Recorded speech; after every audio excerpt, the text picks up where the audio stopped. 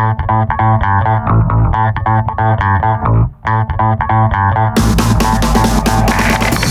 to the Kung Fu Drive-In Podcast.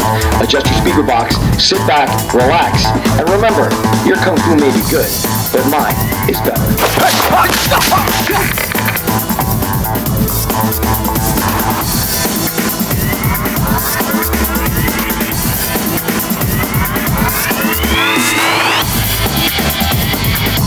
In today's extra special episode, I sit down with businessman, author, and musician Graham Earnshaw, who for a time in the 70s was the man behind the voices, behind the actors of our favorite Kung Fu films. Welcome to the Kung Fu Drive-In Podcast and part one of a two-part interview with Mr. Graham Earnshaw. My very special guest tonight is Graham Earnshaw. Graham Earnshaw is a businessman with a lot of experience in the world of Chinese business. He's a published author with several books to his name. One of them, which I find fascinating, is A Continuing Walk Across China, and also a published musician with several albums to your credit. Mr. Earnshaw, Graham Earnshaw, thank you so much for coming on the show. I'm very excited to speak with you. Jeff, it's my great pleasure. Thank you. Thank you. Now, what led me to you was a bit of research that I was doing for my show. It's the Kung Fu Drive-In Podcast, which celebrates a lot of the early Kung Fu movies, and your memoir snippet talked about a time that you spent as a director or script writer for Kung Fu flick dubbing. Can you tell me a little bit about that? Absolutely. I was living in Hong Kong in the 70s from 1973 through to 78, and I was involved in as many things as I possibly could be at that time, and which is still true today, I guess. And I bumped into a bunch of people who were doing film dubbing. At the time, Chinese Kung Fu movies, that is Hong Kong Kung Fu movies, were being projected out into the world. They resonated with audiences all over the world in a way that no other film production center other than Hollywood has ever been able to do it, I think. That is to create movies that just resonate for everybody everywhere. Absolutely.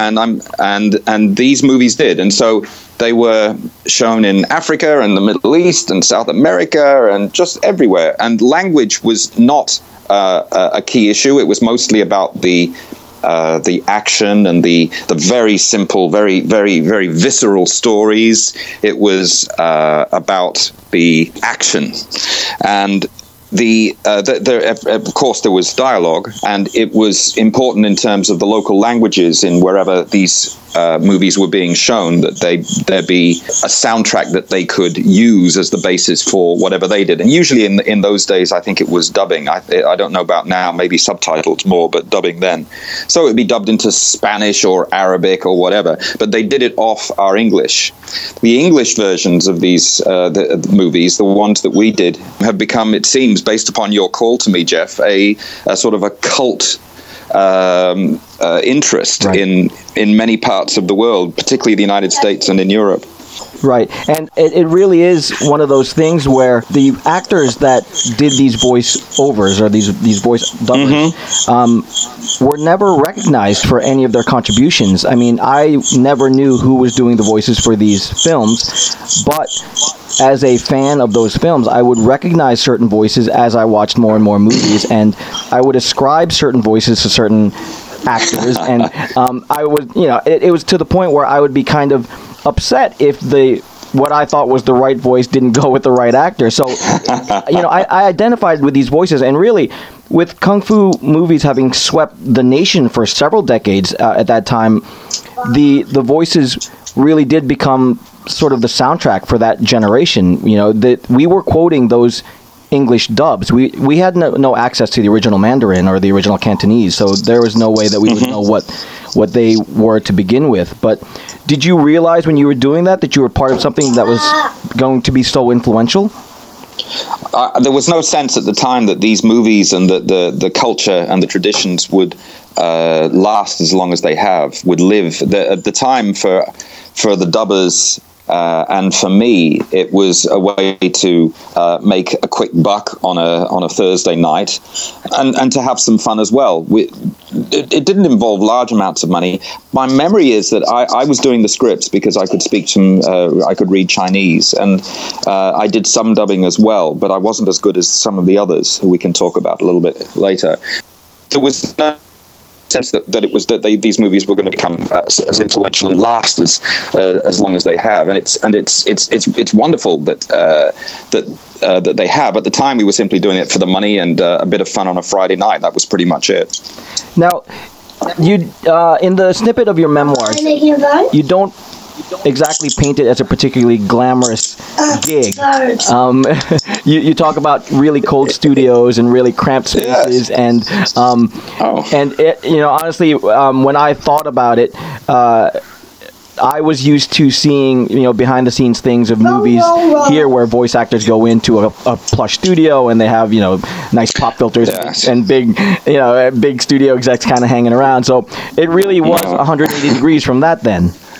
Oh, absolutely. There were no studio execs around. They were crappy little studios in the middle of Kowloon. The fourth floor through an alleyway, and it was sometimes there was the traffic noise outside, which was bothersome. And it was all very it was all very primitive, but it was a lot of fun too. And the very small group of people who were involved in it, we were all good friends, and we used to enjoy getting together on a Wednesday, Thursday night. Very often the movies were done over a 2-night section.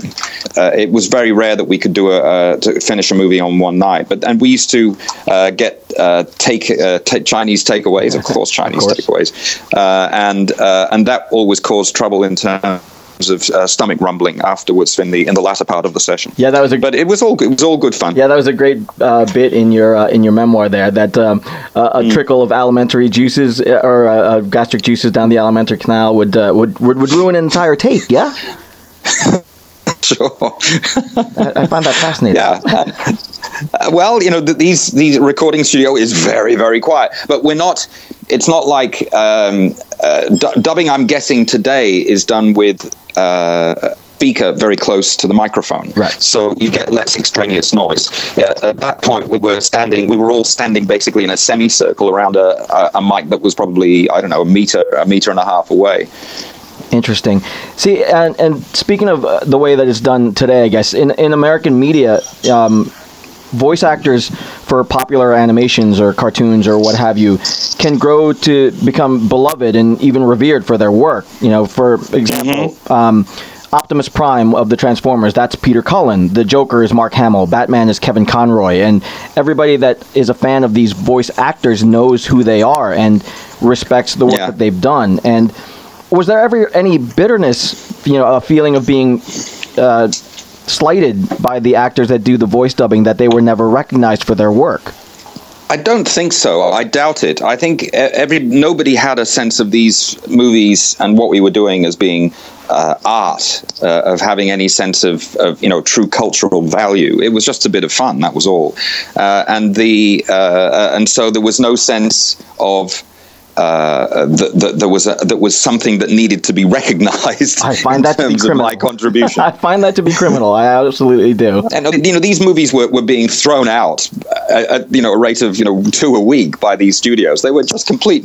It was a production line process of making these kung fu movies, and they were then sort of splattered out into the world, and each of them made a bit of money, and the dubbing was just one part of the process, and they paid a sum of money to bring us in, and then it went off into the marketing distribution channels. But it was never something which was a big deal. There was no sense of of all the glamour, the Hollywood glamour, and all that. Absolutely, not even zero. It was negative. Oh wow! It's so strange to think about it that way. I mean, I understand that it was at the time it was part of the job and filling the role that was needed to get these movies out into the public consciousness, I guess. But again, for fans of the kung fu movies, we threw out those lines because that's what our kung fu heroes fantastic. said. Yeah. And some of these lines are famous even today. In Five Deadly Venoms, one of the lines that one of the characters says is Poison Clan rocks the world. and I have no idea if that was right, if that was the right translation for whatever the original Mandarin was, but that kind of stuff has stuck, and it's part of that consciousness for those of us who are fans of the movies. Right. In very often the English just completely diverged from the original Chinese meaning. All that was required, that whatever was said didn't contradict what was actually visible on the screen. It was totally possible to make up an entirely new story. Oh, interesting. Yeah, see, I was going to ask that. I was going to say that you mentioned in your memoirs that you tried to maintain the meaning of the phrases when you had them and you translated them, but how close was the final product to the original Mandarin or Cantonese, or was a lot of that lost in translation? Well, I think mine were pretty close because I was actually paying attention to the Chinese. But the other and the main scriptwriter was a guy named Oliphant, and I can't remember if I put his full name in the memoir that you read that I wrote all those years ago. But let's say Bill Oliphant. I can't remember if it was Bill, but he didn't speak Chinese. He couldn't read the Chinese characters. We were given a script. We were given the Chinese script when we did it, and it was from that and a recording, huge reel-to-reel tape recorder. And then it was my job to and Mr. Oliphant's job to create an English script where basically the number of syllables in the Chinese were matched by the number of syllables in the English. And it really, as I say, the story itself and the precise meaning of the phrases, it mattered less to Mr. Oliphant than it did to me. Ron, and I was Ron, yeah. Ron, very good, right? Ron Oliphant, and I. I was earnestly, I was in the process of learning Chinese. I'm still learning Chinese. And I wanted to try to make it better. But for him, it didn't matter. And to the audiences, it did. To the dubbers, it didn't matter, nor to the people who were watching it. What they wanted was something that allowed them to get into the story and the action and live that drama. It's interesting because what we were essentially watching is what you wrote for us. Yeah. That's right. A lot of Chinese culture stuff, particularly in sort of period drama, kung fu. Some of the phrases, a lot of the references and allusions are going to be completely meaningless. There's sorts of equivalents in English where there's a phrase, somebody talks about slings and arrows or something, and everyone knows, that's a Shakespearean phrase. Right. But and there is an entire body of Chinese equivalents which were used by the scriptwriters of these kung fu movies. But none of those references mean anything to somebody unless you know Chinese. Right. And so it made perfect sense. I tended to leave as much in as I could because it gives a flavor, right, of this inscrutable, mysterious world of China, dragons and all that sort of stuff. But it wasn't necessary in terms of the viewers understanding what the hell was going on, and therefore could be changed. That's absolutely crazy to me. That the script that you got in the original Mandarin or the original Cantonese or whatever it was could well be a completely different movie than the final product. The story could, yes, and in certain scenes, for sure, the actual story as delivered to the viewers was different from that which was absorbed in Chinese. When these movies, now that these movies are on DVD and they're accessible, online and things like that, they often come with the original subtitles. I guess the original Mandarin or Cantonese subtitles now. But when I compare, I guess, the original subtitling to the dubs that I can recall from memory, they really aren't all that different, at least not that I can point to and say, well, this movie on the dub side is completely different than the subtitled movie. Well, that's right. And so the script we got it had the Chinese, which was absolutely verbatim what was said on the screen, and then a very, very rough and usually absolutely appalling Chinglishy translation. And it was from that we worked. But I was where Ron wasn't. I was constantly referring back to the Chinese to check what the meaning was. And so in some cases, the English, the crappy English that they gave us was good enough to use. But the precondition was the number of lip flaps was the same, was correct, because if it wasn't, then you had to change it. Right. Now, you worked on, it says, about a dozen films or so. And there were a bunch of studios putting these things out. Shaw Brothers was one of the big ones. Now, when you got these scripts, were you able to tell right away if you were working on something that was of quality or if it was a total dog? You could tell to some extent. I mean, Bruce Lee's Fingers, I think, was one of them, and that was just absolute garbage for sure. Or it was a piece of genius, brilliant theatre. I mean, it's totally subjective, isn't it? But there were some, particularly the classic period dramas. And I'm thinking of things like Shooting Stars. What's that one called? Killer Klans, yes. Which is a fantastic novel.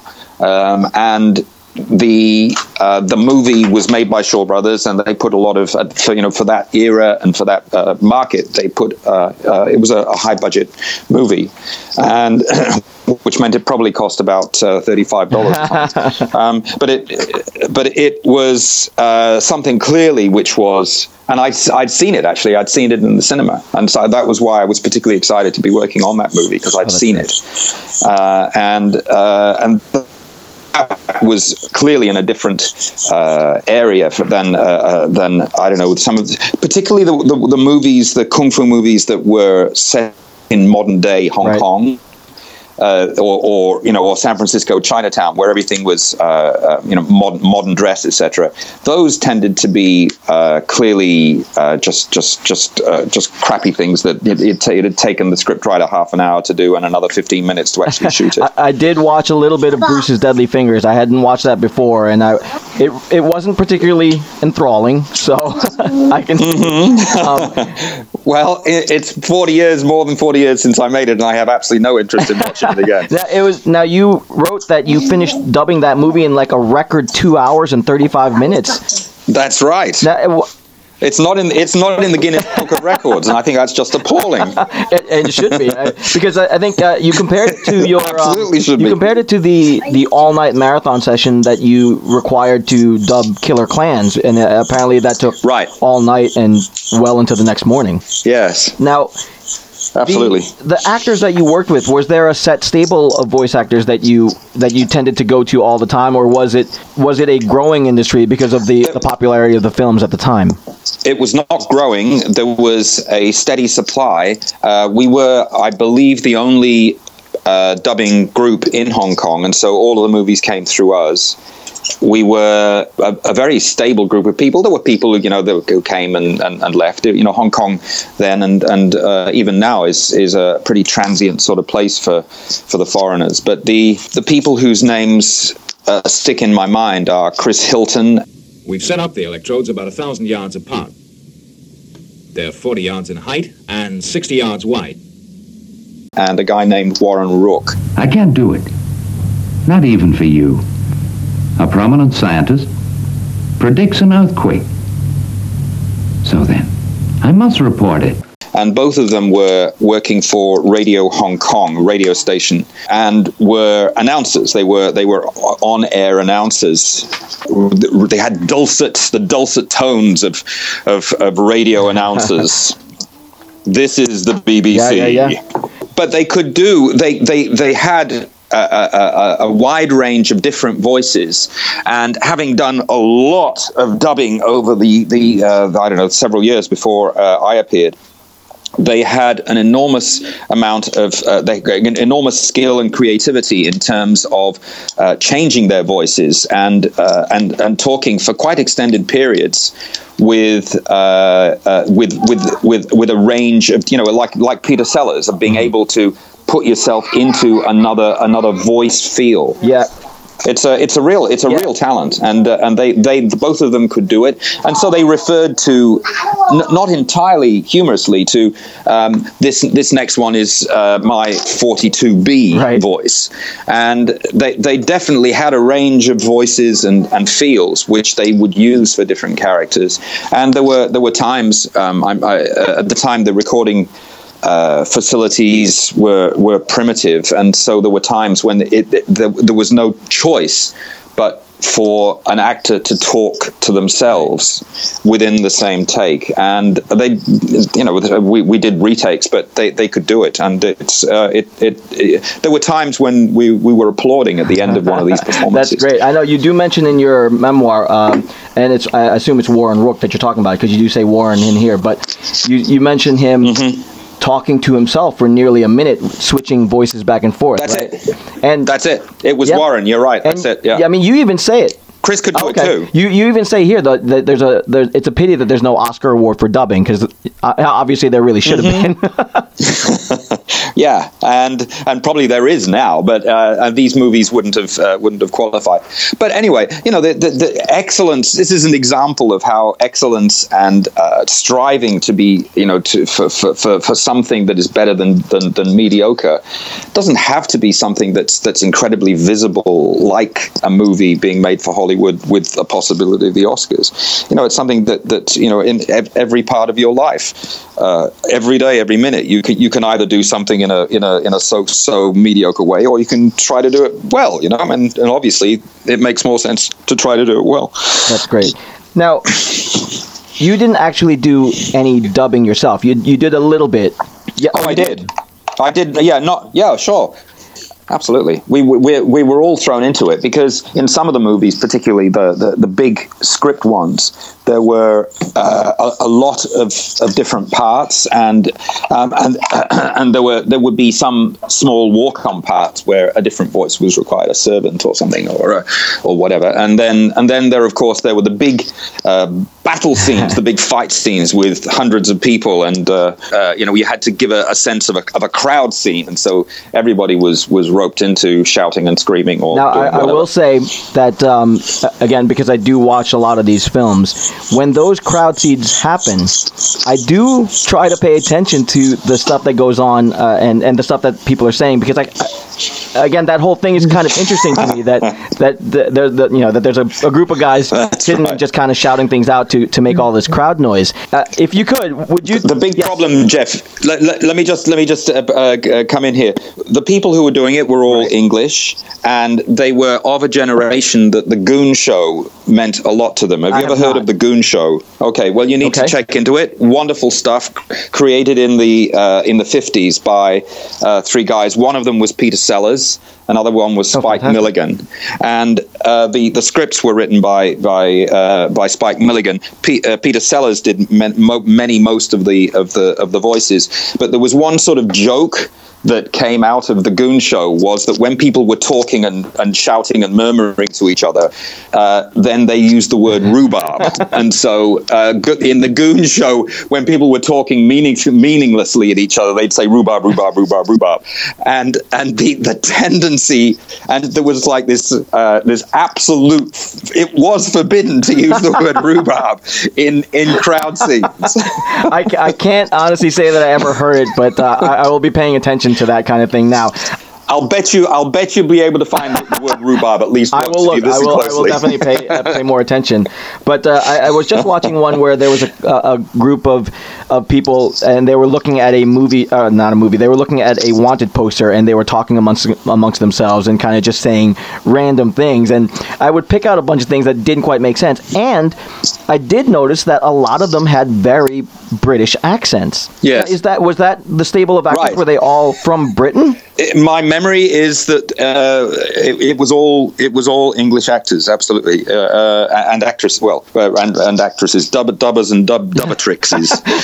Now, it's interesting because when I play back the audio in my head, I never quite associated the main voice actors with being English. Did you affect a softer English accent or a more Americanized accent for the dubbing? Well, there is a standard English accent. There are lots of regional English accents as well, but because Warren and Chris, who were the main male dubbers, were both radio announcers, they therefore could do what you might call the standard BBC English accent, which is sort of seen as being a sort of a neutral, I don't know, the equivalent would be Hugh Grant or whatever. That kind of accent is what they were doing, and that was the standard for our dubbing. It would have felt strange to put an American accent into the middle of it all. It would have broken the sense of continuity, right. I think. And I know I would, again, as a fan, I would ascribe certain voices to different actors, and I kind of broke them down into a hero voice or the old master voice, or right? Definitely. Oh yeah. Were there actors that catered to those specific roles specifically for them? Was it tailored for them? Yes. Warren and Chris. This is voice 42B, but it was the same person doing the old master voice and the hero voice and the sneaky villain and the etc. It's great. The same person. One of the funnier voices that kind of comes up from time to time, there's always a comedic sidekick with a voice that's kind of high-pitched and kind of squeaky, and whenever he came on screen, you knew that he was going to be the comedic element for that scene, and that voice always seemed to be the same guy. Was that? Probably was. And I'm guessing it was Warren rather than Chris.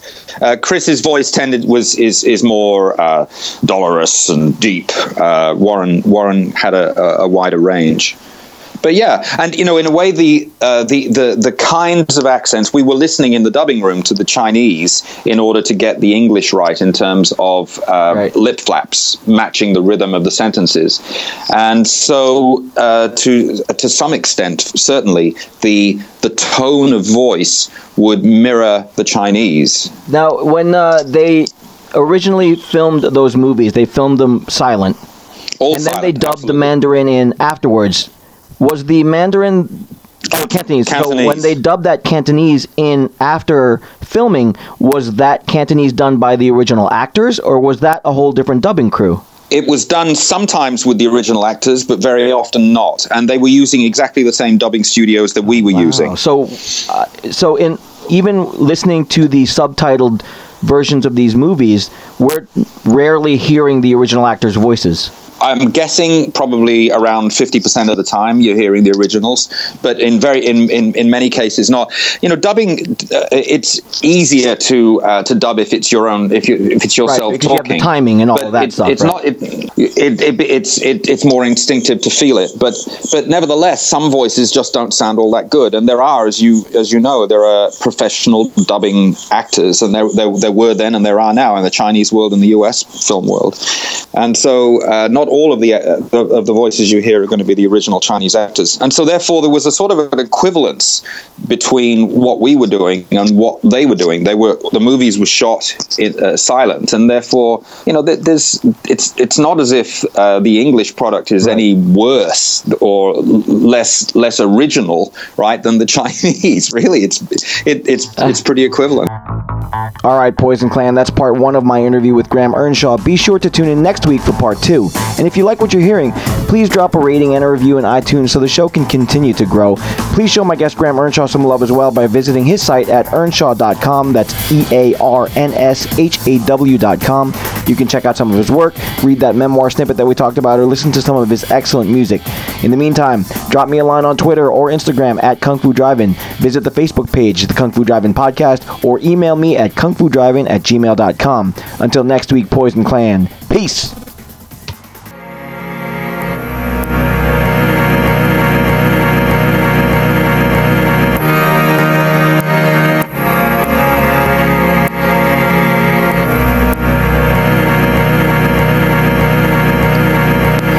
To the tea house, ready for some action. Drink a little wine, we're getting drunk and then we're fighting. Ha! This time place up with a dragon claws. We're walking to the tea house, ready for some action. Drink a little wine, we're getting drunk and then we're fighting. Ha! This time it's war. We smash the place up with a dragon claws. I see the iron-fisted monk from the daily prayers. Shaolin monks on their hands, running down the 1,000 stairs. The fate of Lee Khan now's in King Yu's hands. With the fearless Aida roaming over the land. Yeah, the little big soldier is older and wiser. He wants a world of peace because he doesn't want to fight, yo. Got the venom mob laying down the law. Bruce Lee delivered kicks, guaranteed to great jaws. Fight for the cause, then pause, hear applause. Not the end back kicks will defeat the outlaws. Very good, but balls don't hit back. Yeah, the death jewels here, David Yee's coming back. The Tai Chi master, Jet Li's even faster. Bitch had a little drink because he is the drunken master. Once upon a time in China, Rosamund Kwan is real fine, but see Maggie Chung is finer. Golden Swallow has arrived. Shang-Chi movies, will the hero will survive? We got the brave archer make his way to the top of the mountain, gonna fight, may as well pick the spot. Yeah, the sky goes black, cause the vampire's back. We got Lam Ching Ying to kill them all, so stand back. You place the black magic on the soul of the sword, and our sword will travel until his body's on floors. Yeah, Wing Chun, Shaolin and Mantis style. Yeah, defeat the enemy and watch him run for miles. Blood will spill now on the mountain tops when we bring back the soul of the legendary Pops. Walking to the tea house, ready for some action. Drink a little wine, we're getting drunk and then we're fighting. Ha! This time it's war. We smash the place up with a dragon claws. We're walking to the tea house, ready for some action. Drink a little wine, we're getting drunk and then we're fighting. Ha! This time it's war. We smash the place up with a dragon claws. See, it's a game of death, yo. You're facing the big boss. It's once upon a time in China, counting the tick-tock. The Shogun, assassins like some blood, just drip drop. The head kick, neck chop, balance the won't stop. Wanna kill Bill, better get the assassins. He's got Irma just in yellow, but she is in the dragon, but in the tea rooms. That's where it'll happen. She got the bodies on the floor, when the blood it'll splatter against the wall. No fear at all, to kill them all. There's always blood spilled when you head into a war. Fearless, unleashed. The fist of legend that they call Jet Li. I'm Bolo Young, yo, will always be a beast. You rumble in the Bronx, yo, will rumble in the streets. And it's simple, see the facts are these. There's only ever gonna be one Bruce Lee. Walking to the tea house, ready for some action. Drink a little wine, we're getting drunk and then we're fighting. Ha! This time it's war. We smash the place up with a dragon claws. We're walking to the tea house, ready for some action. Drink a little wine, we're getting drunk and then we're fighting. Ha! This time it's war. We smash the